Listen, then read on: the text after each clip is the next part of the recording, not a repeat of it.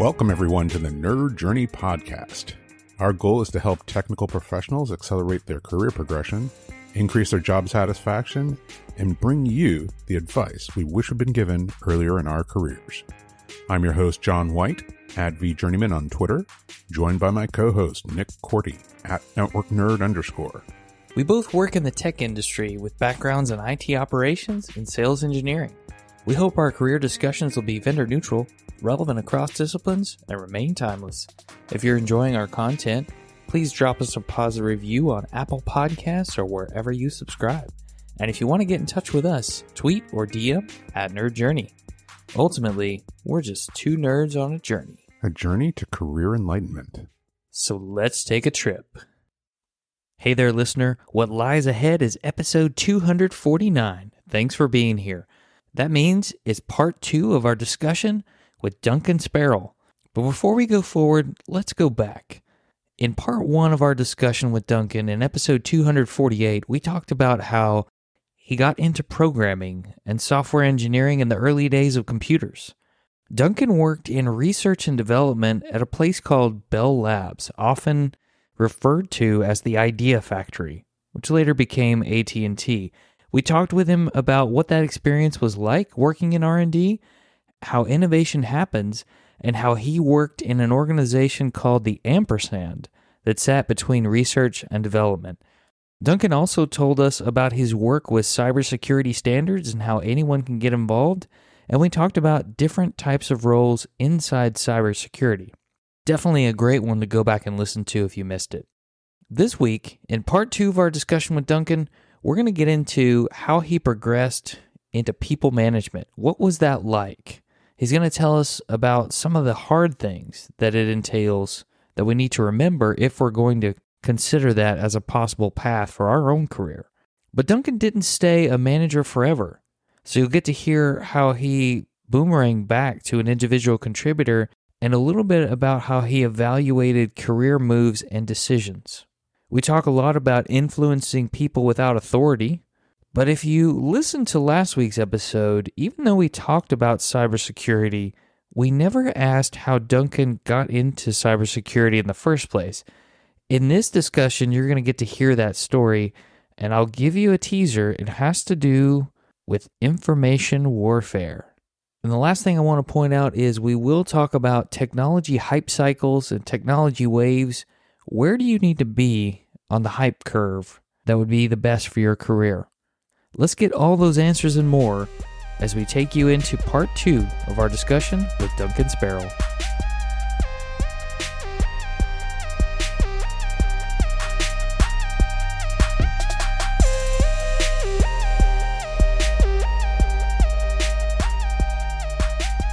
I actually would like to interject and ask about the progression path to that leadership position you just spoke about, being the ampersand between the R and the D, because we heard about your story as a developer a little bit, and a lot of people are on the decision tree fence of, do I continue to progress as a top tier individual contributor and look for a technical career path at my company or somewhere else, or do I go into management? So I guess my question is this: when you described climbing the ladder earlier, does that mean to you pursuing people management or just advancing your career in some way? And then how did your progression into leadership management come to be?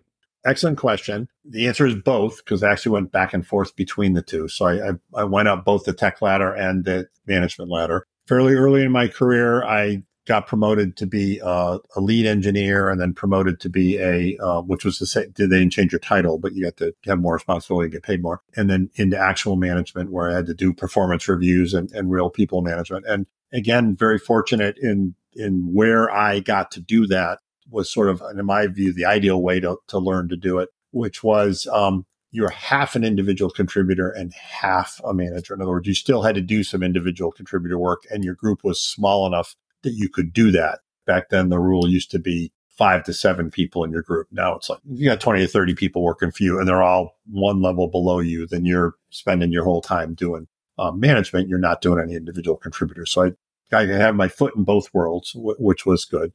got involved in bigger and bigger projects. There is the whole direct reports versus indirect reports, people reporting through you. And there's also the influence without authority issue of you can have a much larger group than you have on an org chart. I would argue if you want to succeed, where you can measure success sort of by any metric you want, but any metric that I can think of, if you want to succeed, you want to have some ability to influence without authority. And to do that, you need to have things like credibility and integrity and trust with your coworkers, trust with your subordinates, trust with your management. And it is a balancing act to do all of that. And it is one of these, it only takes one screw up to wipe out 10, did great. So you really have to be persistent in it. You can't just have a bad day and that'll come back to bite you. I guess I'm a naturally fairly optimistic and nice person. So, but I do know people that did single incidents did hurt their career just sometimes at the wrong time. Being a jerk is just the wrong time to be a jerk. So I would argue that even though I'll say movies and everything else and things you read in the paper tend to seem to think like jerks get rewarded, that has not been my experience. So I don't know if I answered your question. Re-answer your question. Yeah, you answered some of it. Absolutely. I would like to know, did you pursue that role that was what I'm hearing is more of a player coach, partial individual contributor, partial people manager? Did you ask for that, or did someone encourage you or say, hey, Duncan, you're doing this? More encouraged me to do it. And they, sort of felt me out for it. And then when an opening came up, they'll say pushed me into it would be the right word. And so that was good. And some of my other career moves were similar. I do think if you want to progress, you have to both look up and look down. Look up in that you have to recognize the objectives of your management and what they're trying to do and how can you help your boss do their job better. But you can't do that at the expense of your coworkers or the people who work for you. And so some advice I got, I'll say mid-career was, hey, Duncan, you got to decide if you want to go, a lot further, you got to spend a lot more time looking up. And I made a conscious decision to not do that. I mean, I had a very successful career. I, ended up as a 4th level manager, but I, at least in theory, could have went a lot higher if I would have spent more time focusing on what upper management needed. But I spent a lot of time focusing on what the people who worked for me needed and keeping them happy and sort of being that, middle point in the hourglass that you got to, keep everybody happy underneath you and everybody happy above you, which means you're the lever that gets bent all the time. But that's just, that's what I liked doing and enjoyed. And I like making the employees that worked for me happy and help out where needed. And the whole direct versus delegate versus empower once you are a manager. And again, even the influence of authority, even before you're a manager, you have to look at when something needs to get done, somebody's got to do it. And it isn't always you that's doing it. So one thing you got to learn is it's not always you that's doing it. And play to your strengths, get others to help where you're not as strong, get others to help where they are strong, even if you're strong there too, because they can, and get others to help because they could use, training in that area. They could use the experience in that area. Sometimes you got to direct somebody how to do it because they don't know how to do it, but you're training them how to do it. The whole better to teach someone how to fish than it is to fish for them. You get a force multiplier there. If your sole objective is career progression, my sole objective was always to have fun and enjoy what I was doing. And I happened to get a very successful career from doing that. But if your objective is to have a successful career, you need to learn how to do that because, again, it's not going to be all you. And people notice when you're a force multiplier for other people. And people notice when you're the opposite of a force multiplier for other people. People notice that even quicker. So those are important things to look at it from the big picture perspective, look at it from the organization's perspective. Is the organization better off because I'm doing this? Or is all of a sudden now the organization's not as good off? And one thing someone else told me early in my career that I really latched on to, it sort of came about from, the sort of standard joke is everybody makes a room happy, some by entering, some by leaving. The sort of equivalent in management is you can learn something from everybody. Some are behaviors to emulate. Some are things not to do. You need to look at that. And we probably see examples of what good looks like and what not so good looks like every single day in any interaction that we have. And people think it's not noticed. And the problem is the wheels move slowly in all these areas. So first of all, it's more noticed than you think it is. And again, you don't know what other people are getting for raises and what they're getting told in their performance reviews. They might be getting the very feedback you wish they were getting, and they're just ignoring it. That's possible too. Performance reviews tend to not be as quick as they could be. And particularly bad news, when you are a manager and you have to actually do these things, you'll recognize that it's not fun to I've had to fire people. I've had to lay people off. It's not a fun thing to do. Best for the business. And in most cases, it's actually best for the individual too, but it certainly isn't fun at the time. And it's hard. So it's not like you sit down and go, yeah, I feel like laying off 10 people today. That's just not. I was a manager when both the splits occurred within AT&T, and both times I had to take my team and say, I got given some basically set of rules of, so many people have to leave your org and go to the other org. You're going to one org and you're bringing so many people with you, and so many people are not going to your org. And it's a sort of really complex thing because it's at multiple levels. Your boss may, or, you might be going one way and your boss is going a different way that they had to decide. And you give your desires, but you can't always meet them. Your group gives you their desires and you usually can't meet them, and you got to juggle what's best for the businesses. Those are not fun things to do. And so people don't like doing things that aren't fun to do. So it's, bad performance feedback doesn't get given as often as it should because it's hard to do. I have not had fun doing it. It's not been easy to do, but I have done it. Again, probably not as promptly or as quickly as I should have, but it does get recognized. It just is slower, particularly when it's bad stuff. And did you feel when you had to do these difficult things or be in these uncomfortable situations, did you receive training and support within the organization on how to go about that when you were learning how to do it? Because it's not like if you're an individual contributor and you step up to even player coach, you probably don't know what to do.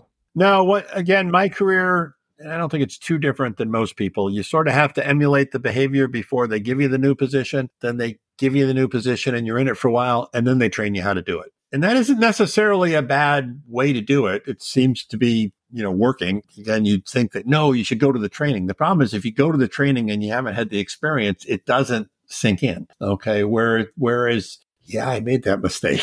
I get that now. It's, the whole doctor training. They throw you in the emergency room. You say, why do they, make doctors stay up 24 hours a day as part of their doctor training? It's because they're going to make mistakes and they got to learn to live with the mistakes they made. And some of that, at least in my early career, was similar. Again, Bell Laboratories was a great place to do all this because it was really into training. And once I had been a supervisor for a year, I went off to very good, managerial courses that benefited me at multiple levels of management later because they did that. But yeah, it's a tough trade-off because again, you got to emulate it before they'll give it to you. You got to do it for a while. And then after the fact, you got to train. So you do have to, I always read a lot. I do happen to be fairly good at most book learning. So I'm old. So, literally the Mythical Man Month came out as sort of a new book when I was an early manager, and I was like, oh, I'll read that and learn stuff like that. And again, management theory has come a long way as well. Of course, pressures on management are much greater now than they, at least in my opinion, than they were. The pace just keeps increasing. AT&T used to have, I'm trying to see if I remember this correctly, the System Center for Technical Education. Yeah, they change the name all the time. But it had full big training centers. Again, when you got 1 million people, you got a lot of people to train. Even when it split up and got into its smaller, even now at its paltry 300,000 person state, it's still really big. Look at it from, again, the big picture of the business viewpoint. They got all this resource. How to best utilize it. How to best utilize it is to train it well. So it's sort of worth it to do that. And we used to have training budgets, and we'd always argue they were too small, and then half the time not even figure out how to spend them all because we again had to keep doing our day jobs. It's not like your day job goes away when you have to do all this other stuff. So it just gets added on top. But you figure out how to do it. And some of it is, school hard knocks. Some of it you do just have to learn by experience. But you get the experience. Again, you don't have to be the manager to get the experience at doing some of this. Particularly, I'm a big advocate of influence without authority. You should be able to. Yeah, that influence without authority is such an interesting skill to have, not have the role power. It's usually knowing what you're talking about and not being a jerk. And then people respect your opinion. Sometimes it's, funny letters after your name, whatever.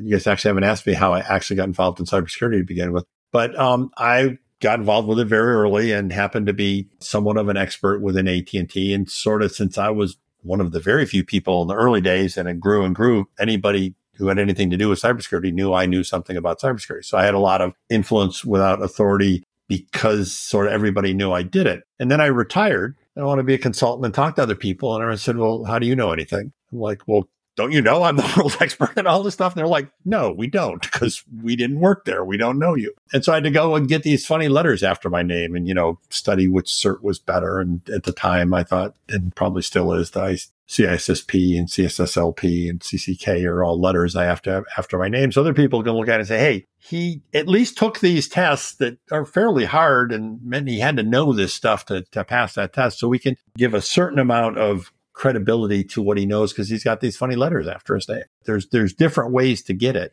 but it usually involves interaction and experience with the other people, and just doing what's right will get recognized and get you that influence.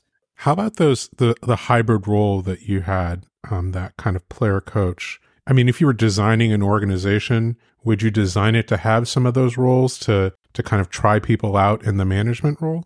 If I could afford to, yes. I guess one other piece of career advice I'd give is and some of this, like a lot of things just revolves around luck or whatever, would be to have a good life partner. I mean, my wife and I got married, a week after we graduated college. I was an electrical engineer. She's a chemical engineer. We went to work for different companies. We had very different experiences. However, we did a lot of bedroom benchmarking. We did a lot of talking of, how are things at your company versus how are things at mine. She also rose up the management rank much higher than me, actually. She was a senior executive at ExxonMobil. Her career path was they actually sort of gave you a trial position to the equivalent to what you guys call a player coach, was you didn't actually get promoted. You just got the job and you got it for 6 months with the understanding that they'd take it away in 6 months. It was just part of career paths. And then later on, some of the people who got that would get it permanently and some wouldn't. Okay. Some never got it. Some got it and went back and never went up again. And some went up and kept going. Almost like an internal internship. It really was like that. And again, I thought that was I thought our program was good. I actually thought her program was good. They both worked because they both acknowledged the concept of maybe that isn't going to work out.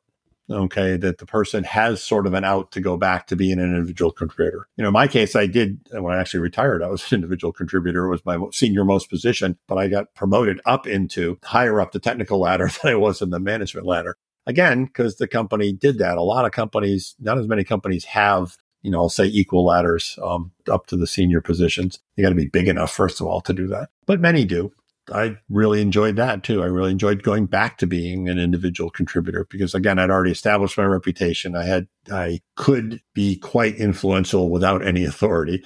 And again, I was at a senior technical level, so I had a certain amount of gravitas or whatever just due to my title, but also because everybody sort of knew that I knew it. So that allowed me to sort of dabble, and I had to be part of the job description was to be broad. So I had to dabble across a lot of areas, which I really enjoyed doing. And I felt I could, contribute in those areas. And they obviously thought I could too, because they gave me more money and kept me doing it. I'm curious if I have a bias around this, Duncan. When you are in management and go back to individual contributor, are there questions that get asked like, why are you doing this? This doesn't seem logical. Is this really right for you? Why are you applying for this job? So in many companies, I don't even say most companies, and it was true in where I worked too, the management ladder had more rungs and went higher than the technical ladder did. There's only one CEO, okay, and it's not a tech ladder position.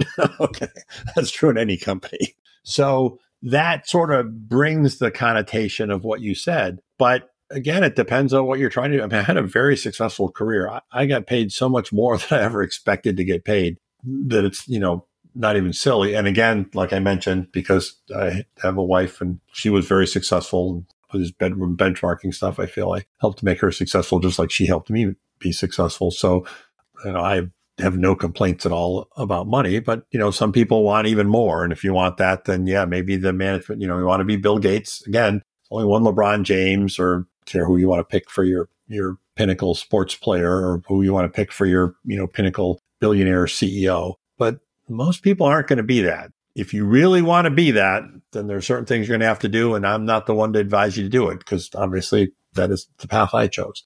I went as high as I'll say I went higher than I needed to go.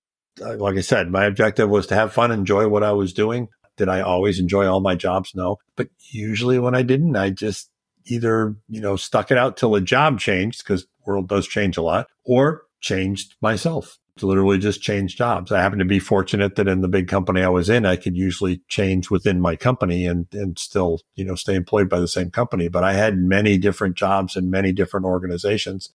My wife got transferred several times, and I just found other jobs in AT&T. I got involved in a lot of the federal workspace stuff. Well, I had a clearance.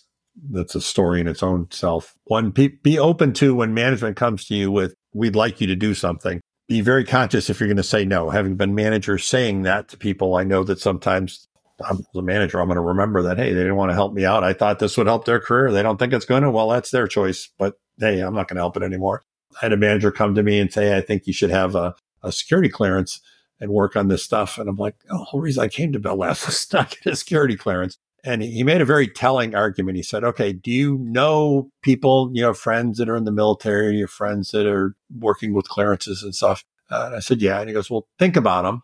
Okay. And think about ones that the reason you don't want to have one. And I said, okay. And I pictured both some college and high school friends that I knew and sort of made it amalgam of the worst case of all of them and said, yeah, that's why I don't want to have one. They said, now, do you want those people being the only people that know these secrets and are controlling the thing? I was like, oh, wow. I actually thought about that. And that is the reason I got a clearance. Him telling me that is, I went back, thought hard about it and said, no, I want to have a say. And they can't have a say if you're not in the room. And you can't be in the room if you don't have a clearance. So I went ahead and got the clearance. I'm actually really glad I did. It helped my career. But when my wife got transferred from New Jersey to Virginia, or got the opportunity to be transferred in a promotion with it, I'd had the clearance and I knew some people in the federal workspace within AT&T and said, hey, I'm already doing this stuff for you. Do you mind if I come down and, do it out of your organization and do it, basically come to work for you instead of where I was? They said, sure, we can make that work. And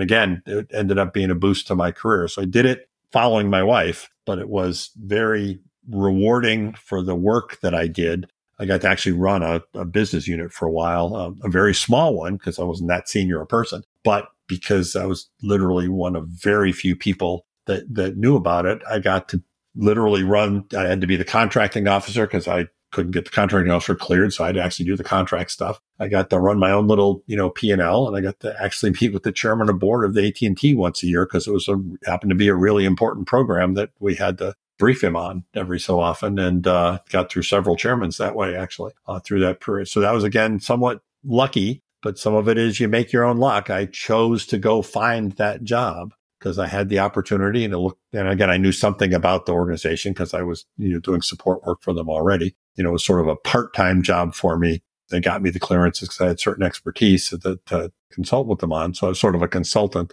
and I went to doing it full time, and it was a very good career move. Early to mid 90s, a friend of mine from earlier in the labs he'd made a career move because he got married, decided, being a Bell Labs nerd, they researched where do we want to grow our kids to grow up. They picked Seattle. So they literally said, okay, let's find jobs in Seattle. He went to work for this little, small company, had 100 or so people in it, called Microsoft at the time. Called back to me and said, hey, I think you'd be great at this company. You want to come out here and join us? And I said, no, I'm having too good a time enjoying, what I'm doing. Well, my friend now, his foundation donates more per year than I've made in my career. I chose not to do that. Now, again, if I would have known Microsoft was going to take off like it did, would I have changed my mind? I don't think I would have. I actually really enjoyed what I was doing. I think the world is actually a safer place because of what I was doing. And like I said, my objective is to enjoy it. Could I have made more money? Yeah, I could have, bopped around more. I could have done other things, but I still made a lot of money. I can't complain. It sounds like you're looking back and saying it's really important which things you're saying yes to. Yeah. Because you're making choices. Somebody said, hey, I think you should get a clearance. I think it can help you. Think about these other things. Maybe the same reason that I don't try to duck my jury duty, right? Exactly. And it took you, in a specific path. Now, you also made, some decisions about what to say no to. It's like, right.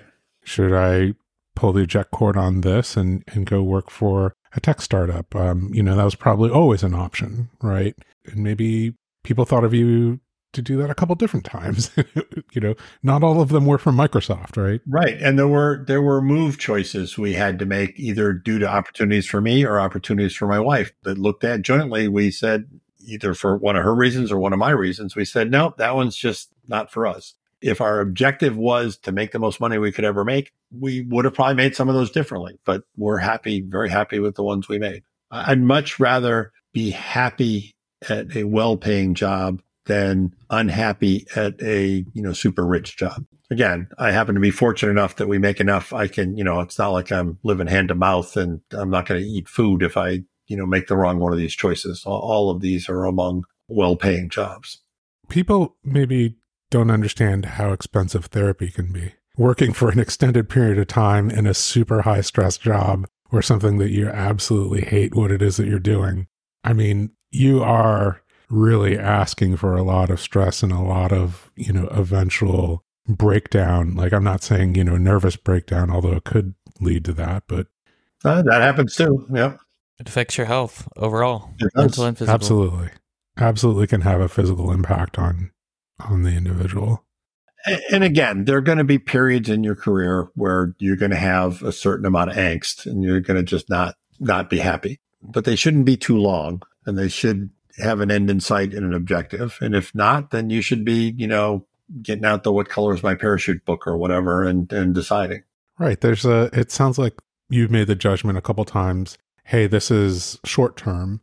It doesn't seem to be like the entire organization has decided that, high stress is the new rule forever. Maybe there's some crunch times, maybe there's roles that are less interesting, but over the past, X years, it's been obvious that, things change, and, right.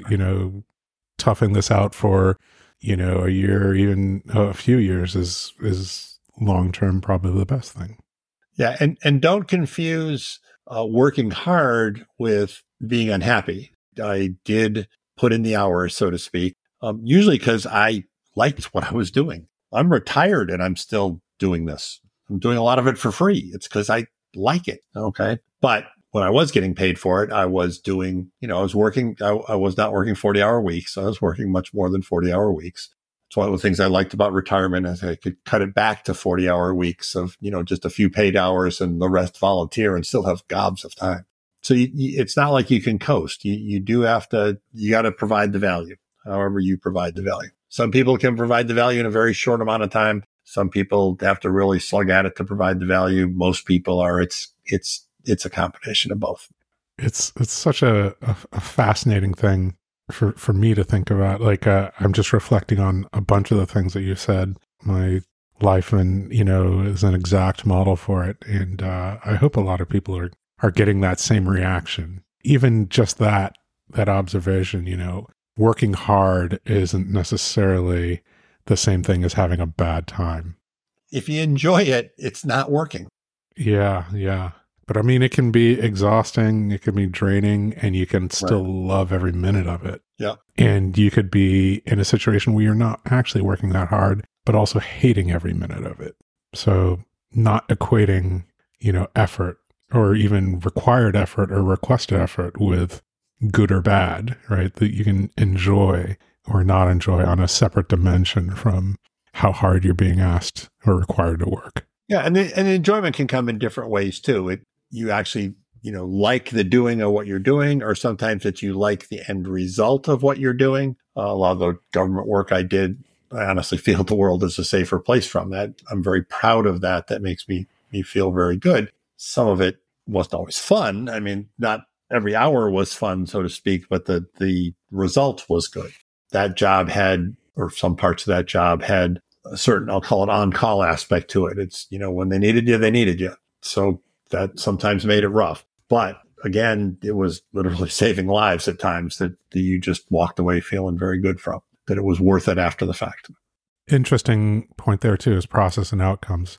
Some things are really enjoyable because the process is enjoyable. Some things are really enjoyable because the outcomes are really enjoyable, and you walk away at that outcome feeling great. And I think both things can be okay. Yeah, and the ideal world would be both. The case you want to avoid is the neither. Let's go back to the hard work and enjoyment and the intersection of those two, because sometimes that happens when you're learning something new. We didn't ask about the cybersecurity origin story, so I want to hear how that spark got ignited and then some of the nuances that go with it in working with those organizations like threat intelligence and law enforcement. So I got the clearance due to my certain knowledge of certain digital processing stuff. Moved to Washington as part of a career move with my wife's. So I career moved at the same time, got involved in an organization, AT&T, called Special Projects, that did special projects, had some really neat people that worked for me. Divert a little bit and then get back to your question. One of the really interesting things was up until that point in my career, I'd worked at Bell Labs, the pinnacle of research and development, cream of the crop, top of the class, all, from top institutions. And they were all engineering techie kind of people, all technology-based people. And I went to work in the special projects area, which had a lot of people that just had high school degrees and went to work as, techs in the telephone company and worked their way up the ladder through a very different career path than I had. And were the same level as me, or some higher, some lower, sort of all combinations. And was a very different perspective on life.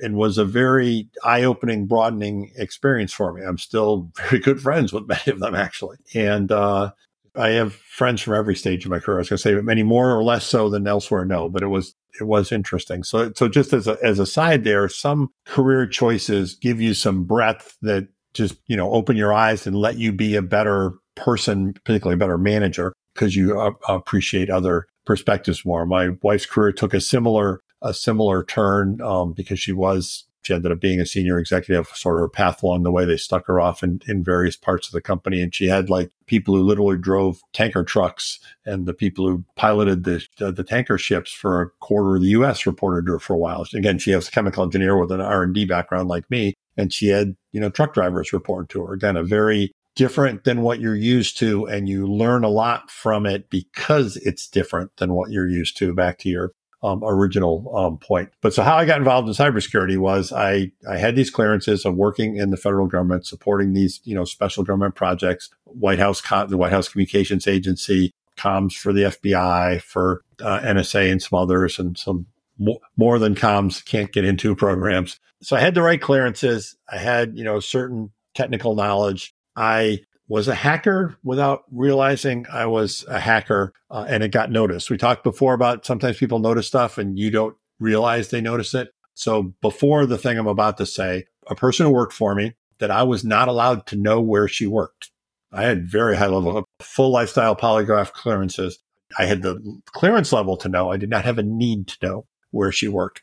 And they had some early on computers that they weren't allowed to call them computers back then, because there was a consent decree that AT&T wasn't allowed to make computers. It was only allowed to make, so we called them processors. But anyway, the things that basically ran the PBXs and the telephone switches, and they needed to have some work done on it. And it was a very highly classified thing, but the building still needed comms. It was actually a covert operation. They wanted to know if they could bring in an uncleared tech to repair the computer. And, I'd played around with Linux and knew a fair amount about it, and happened to know that the operating system of the 3B2 computer that ran the PBX was a Linux system. And I said, well, tell you what, I have the clearances. I don't need to know anything, but I have the clearances.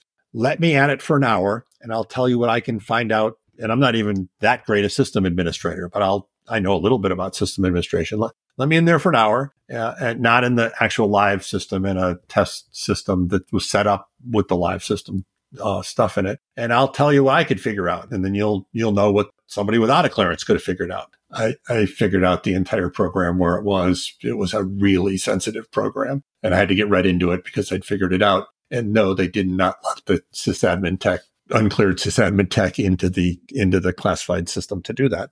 It turns out that was my first experience being a hacker without realizing I was being a hacker. But it got noticed. So not too long later, the Gulf War broke out, the first Gulf War in 1990. Desert Shield started up. Desert Storm was in early 1991. And in the fall of 1990, they said, Duncan, you got clearances. You know certain stuff. We're going to ship you down to this thing called the Air Force Information Warfare Center. I had literally never heard those words, information and warfare, in the same sentence before. Okay, this is 1990. This is 4.8 kilobit modems we're just making the standards. I was involved in making the standards to upgrade them to 9.6 kilobit modems, and that was a really big deal. This is not the internet as you know it. This is way before all that. And the Air Force had people being hackers and hacking into other things. And I went down to San Antonio, Texas, and got my eyes opened up very wide on things that you could do. I was part of an attack team in the first Gulf War, attacking the Iraqi air defenses so that our bombers wouldn't get shot down. And we did that by trying to get into their systems. The rules back then were really strict. We were under the same rules as the boots on the ground people. So we weren't allowed to even start doing reconnaissance until the planes took off. So we weren't very good at it, but we were practicing on the dead systems, and we were very good at that. So if we would have had a little bit more time, we would have done better than we did. But I went back to AT&T and said, hey, I learned how to do some stuff that I still know how to do. And it turns out I could do it to our network as easy as I could do it to their network. We really should worry about this. Literally, the word cybersecurity hadn't been invented yet. In fact, the thing was called information assurance back then or something. So I was on the very ground floor of creating the chief security office of AT&T with the guy who I mentioned before, they were my protege, and he ended up being my boss and the first chief security officer of AT&T and the second ever chief security officer or CISO. And I was, AT&T's chief architect, and eventually grew to be a 2,000 person organization. But it was because I just had the right clearance, and they sent me to the right place, and the government was doing that particular, all back in 1990, all this stuff was classified out the kazoo that you could even do something like cyber attacks. It was literally classified. The classification level was written that if there was any vulnerabilities known in any government computer systems, it's classified at least secret. So the equivalent of a CVE coming out today, vulnerability being published on a Microsoft Windows computer, just saying you had a Microsoft computer and it had the CVE in it was classified secret back then. Because again, in this equities issue, the sort of offense always won back then. Offense still wins a lot. But anyway, that's how I got involved in cybersecurity. Went back and, sort of was in on the ground floor when there were very few of us who knew anything. And this whole think evilly stuff, I just happened to do fairly well. I just saw all sorts of ways to do bad things, and then we stopped people from doing them. And because AT&T back then, approximately 10% of internet traffic in the 90s traveled through AT&T's network as we went from being a voice band network to an actual real internet. AT&T was a major player in it, so we saw most of everything. So when we were setting up those early systems, we saw all sorts of stuff that nowadays would be old hat, but back then was like never been seen before. One of my other patents is on how to detect DDoS attacks, because we were seeing them, and we could see them because we could see the spikes in the traffic. And if you did the math a certain way, you can make the spikes sort of pop. And that's what one of my patents is on. Was one of the guys who's still one of the senior people over at in AT&T's office nowadays. Some of that's just luck because it was a new field and I was there. But you know what? There's going to be other new fields created in the next decade. So just be at the right place and be willing to learn stuff and recognize the opportunities, the sort of innovation we were talking about before. Innovation is easiest in brand new fields. So be involved in the brand new stuff if you can, spare the time to learn something about it. So the upcoming ones will be, in cybersecurity, it'll be automation. We just need to get way more automated than we are. But beyond cybersecurity, it'll be AI and quantum and lots of other things like that. Some buzzword that I don't know yet that will be next year's topic. Another pattern we've seen is to kind of educate yourself about the technology waves that are coming up and pick one that you enjoy and try to ride it. Right. And try and time it right too. Things are going to follow the hype curve. You want to be not following the hype curve. You want to be ahead of it as on its way up, and you also want to be ahead of it on its way down. So I would actually say the optimal point to be is when everyone else is on the plateau down, you're on the slope down. It goes up, goes down, comes back up and plateaus. You want to be on the plateau when everyone else is still on the down. That was my sweet spot in my career. I was usually that. I was in the early days of cloud, people were very anti-cloud from a security viewpoint. And I'm like, no, it's going to save us so much money. We can put some of that money into security, still save money. We have a common place to do everything, and it'll actually be better. So when most of the world was down on cloud, I was on it. But when it was on the early part of the hype curve, I was already on the down curve. Hey, you're overhyping it to begin with. So you want to be ahead of that curve if at all possible. Gotcha. You're saying go through the curve before everybody else. Yeah, recognize it will be a curve. And they won't all be at the same time. Like, AI is finally making it to there, but I have actually been literally hearing that for at least 20 years. Right. I think it finally is.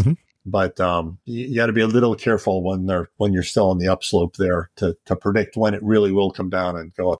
And usually you can do that by just learning a little bit about it and looking at it from the perspective of what are the problems it's trying to solve and what's it mean to you. And if you really like this stuff, you'll get into it enough to figure all that out. And if you don't like it, you probably should find a different one. There's going to be enough of them. I guess I didn't mention IoT. That'll be another one that the world is going to be a very different place 10 years from now because of IoT. I think quantum's further out. Quantum could be around the corner for the next 20 years. Yes. What quantum is today is what AI was 20 years ago. I agree with that. And it might not be 20. It might only be 15, but whatever. It's not going to be next year. And I could be wrong. Well, market timing, that's always the problem, right? In retrospect, are you good or are you lucky?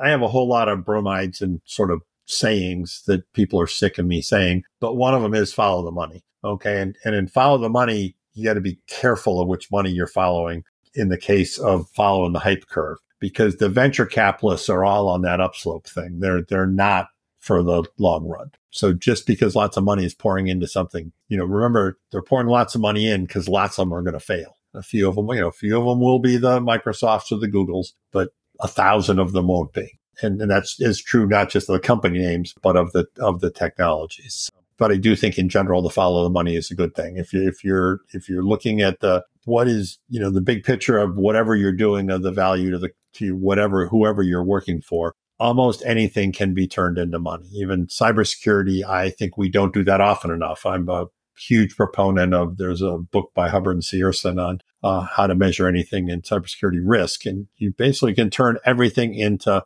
monetary risk. I mean, maybe you turn it into deaths and casualties in certain cases, but for the most part, you can turn it into money, and that's what you should be making your business decisions on.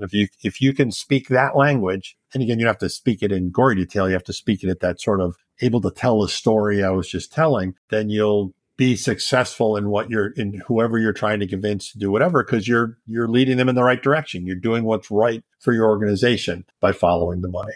People hate buying insurance. Right. Yes, but they shouldn't. Okay. I have great hopes for the insurance industry and cybersecurity. They might be unfounded, and they're probably prejudiced by my upbringing. My father was a safety engineer for an insurance company. He's a co-author of the paper of why we have seatbelts.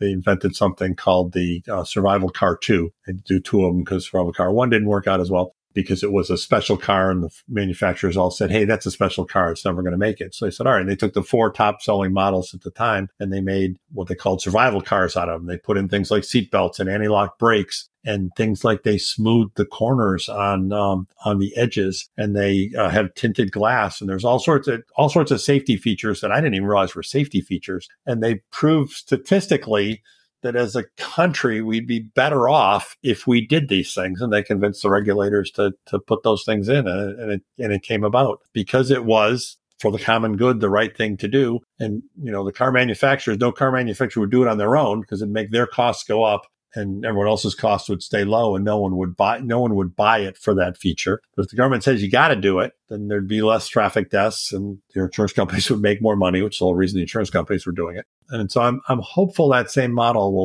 will eventually take place in cybersecurity. The problem is we got to get smart enough. Cars were around for, this was like 1960, Ford was 1904. So cars were around for 55 years before they sort of figured out how to do this. The cybersecurity industry isn't quite that old yet, although we're hemorrhaging enough money that hopefully the money is going to start getting people to be smarter.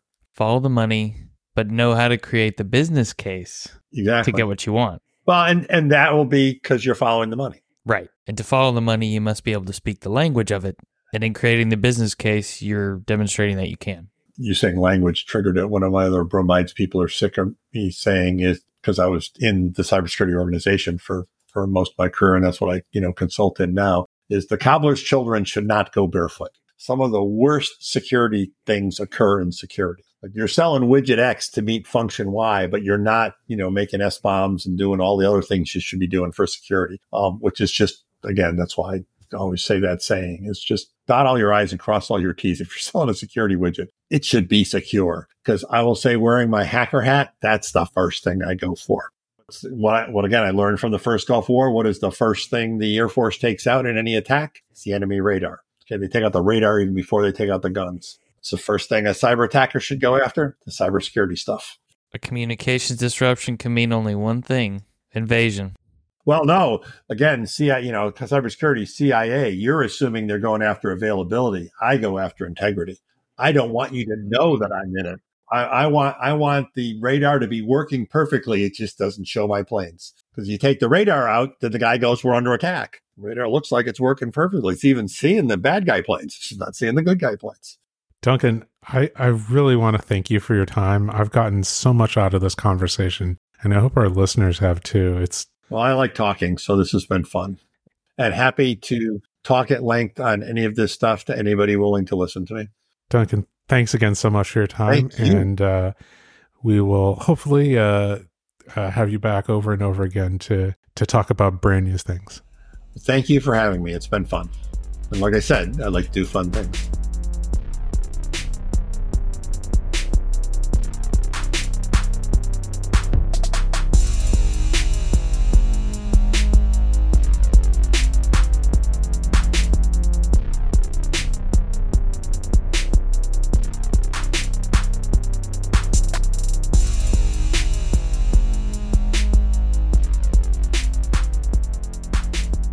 Before we start reflecting on this episode with Duncan, I want to give a special shout out to our listeners in Poland. Thank you for putting us in the top 250 on Apple Podcast charts in the business and careers category. And if you think we should be on the charts in other countries, please continue to share these episodes that are helpful to you with a friend, rate us and review us. In this second part of the discussion with Duncan, he talked a lot about influencing other people without authority. He told us this had to do with knowing what you're talking about and not being a jerk. It was very interesting to me the way he spoke about people inside his company knowing his reputation and level of expertise compared to those outside his company understanding his level of expertise in a specific area. When he started his consulting business, people did not know he had the expertise he did as his coworkers had known, so he had to establish the evidence of expertise. Remember, we need to establish that expertise when we seek to do something new. Maybe it's a certification like Duncan did. Maybe it's some public proof of work for you. Maybe there's something that you've written about, something you contributed to on GitHub. Maybe you've given a talk somewhere that you can reference on your LinkedIn profile, or you're blogging about something, or you participated in some special review committee for conference talks.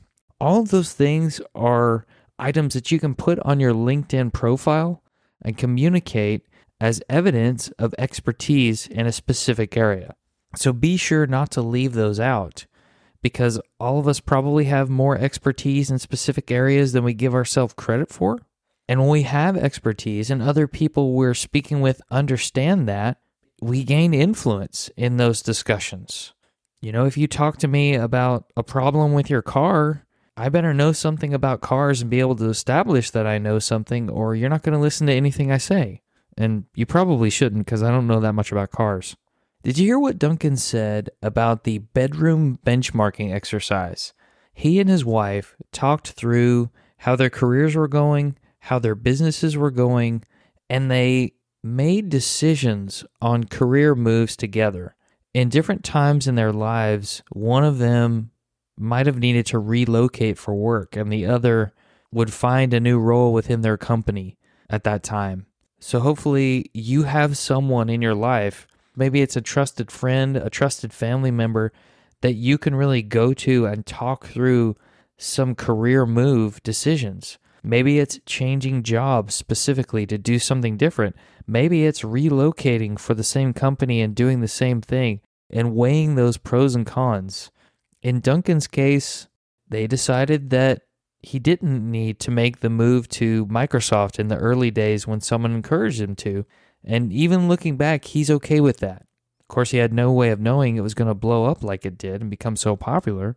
But at the time, it wasn't the right decision for him and his family.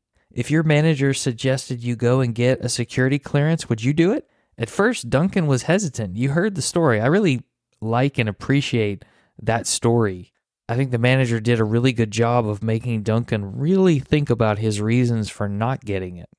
And Duncan admitted that was one of the best things he did for his career because it led to so many other opportunities. Working in that chief security office that got created inside of AT&T, being a part of the Air Force Information Warfare Center and all the things he learned there. He wouldn't have been able to do all those things if he hadn't worked toward getting that clearance. Maybe there's some new skill or certification or something you're getting encouraged to do by your manager. There's probably a good reason for it, and we should certainly be open to at least considering those if they're brought to us, because if someone brings it to you, just like Dr. Surisha Kuchimanchi told us in episode 246, if someone brings you an opportunity or recommends you for a specific role, that means they think highly of you and they know your reputation and they believe you can do it and probably have your back. It's okay to say no to those things, but Surisha, would encourage us to say no for the right reasons. And of course, if you say no too many times, your boss may stop suggesting things. So it's a fine balance. But before you say no, really think about it. I think we see another great example in this episode of using relatable experience.